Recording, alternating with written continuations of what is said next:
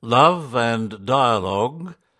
This is written by Albert Balabastro in Pakistan. Coming from the Philippines, which is a predominantly Christian country, I can truly feel being part of the minority here in Pakistan, where most of the population are Muslim. In the Philippines, we usually celebrate the feasts of saints and Christmas and New Year with elaborate decorations and preparations. Here, however, this is not the practice. I often remind myself that, as a missionary, I may miss a lot of things I had been used to, but I need to adjust to the country where I was sent to and now belong. And as I continue my journey on this side of the world, I can honestly say that it's good to know religions other than my own. I came to realize that despite the diversity of religions, there is always a prevailing human factor that is common to all, the capacity to love, care, and pray for each other. And this insight dawned on me during a stay in one of the villages in my parish. I was on an exposure for 3 weeks in one particular village where we have schools catering to Hindu and Christian students. The area is a community of Christian, Hindu, and Muslim families. One afternoon I asked Master Michael, one of the teachers in the village, if he could accompany me to visit a mandar, a Hindu temple, being erected near our Christian colony. The mandar we visited was in the centre of the houses of the Hindu families, and Master Michael asked permission from one of the families living there. One woman approached us, and I asked her if I could get a glimpse of what is inside the mandar, and she replied, "Brother, this is the house of God. You are very welcome to come in." And then she opened the door, and I saw many pictures of their gods and goddesses.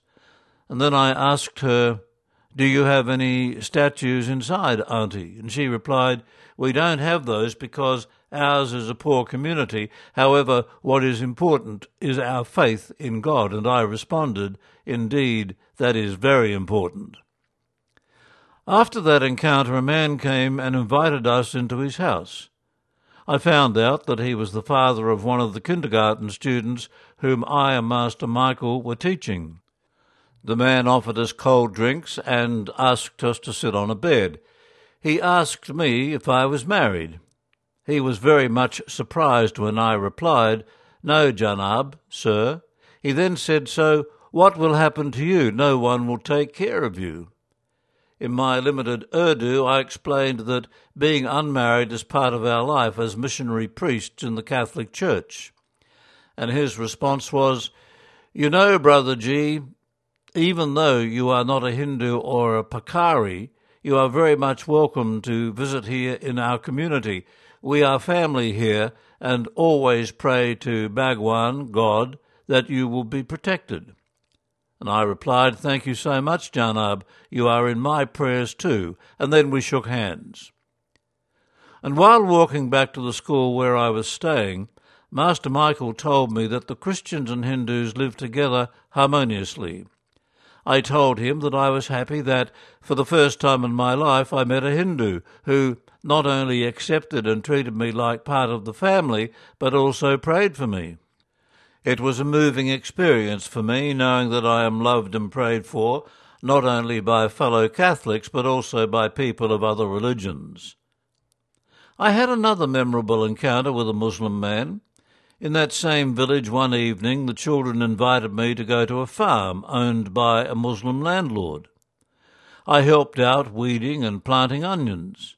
I had a great time laughing and sharing stories with the people. And as I passed by the store on my way home, the Christian storekeeper offered me cold water and invited me to come in. And as I sat outside the store, a man approached me and said, "Assalamu alaikum, peace be with you." To which I replied, "Wa alaikum assalam, and peace with you." I knew that he was a Muslim by his greeting. He said, "I heard from the people that there was a guest in our community, so I came to visit you." I was surprised to hear that, especially coming from someone I didn't know. And I responded, "Thank you, Janab," with a big smile on my face. Afterwards, we had a conversation about our families. He asked how many siblings I had. I learnt that he was married and had 5 children. He said, "I saw you at my farm today working together with the children. At first I was surprised to see a Chinese man working in my field, and I wondered who this man was, and then I realized that you are the guest that the people are talking about." I said, "Yes, that's me, but I'm not Chinese." And he jokingly said, "Please, Brother G, don't work in my field again. I cannot afford to pay you. Besides, you are a guest here." And as we conversed, I felt that we were the same, just 2 people talking and laughing, without thinking that we are of different race and religion. And as I reflected on my experience, I learned that every person is capable of loving and relating with others, no matter what religion or culture they belong to. For me, the first steps is to reach out with respect to people of different religions, bearing in mind that they are just like me, capable of loving, caring, and respecting others. As a missionary involved in interreligious dialogue, I feel that the main ingredient of dialogue is love. As Saint Mother Teresa of Calcutta once said, "Every act of love is a work of peace, no matter how small." That article was written by Elbert Balabastro. Elbert is a Columban seminarian from the Philippines and is on his first mission assignment in Pakistan.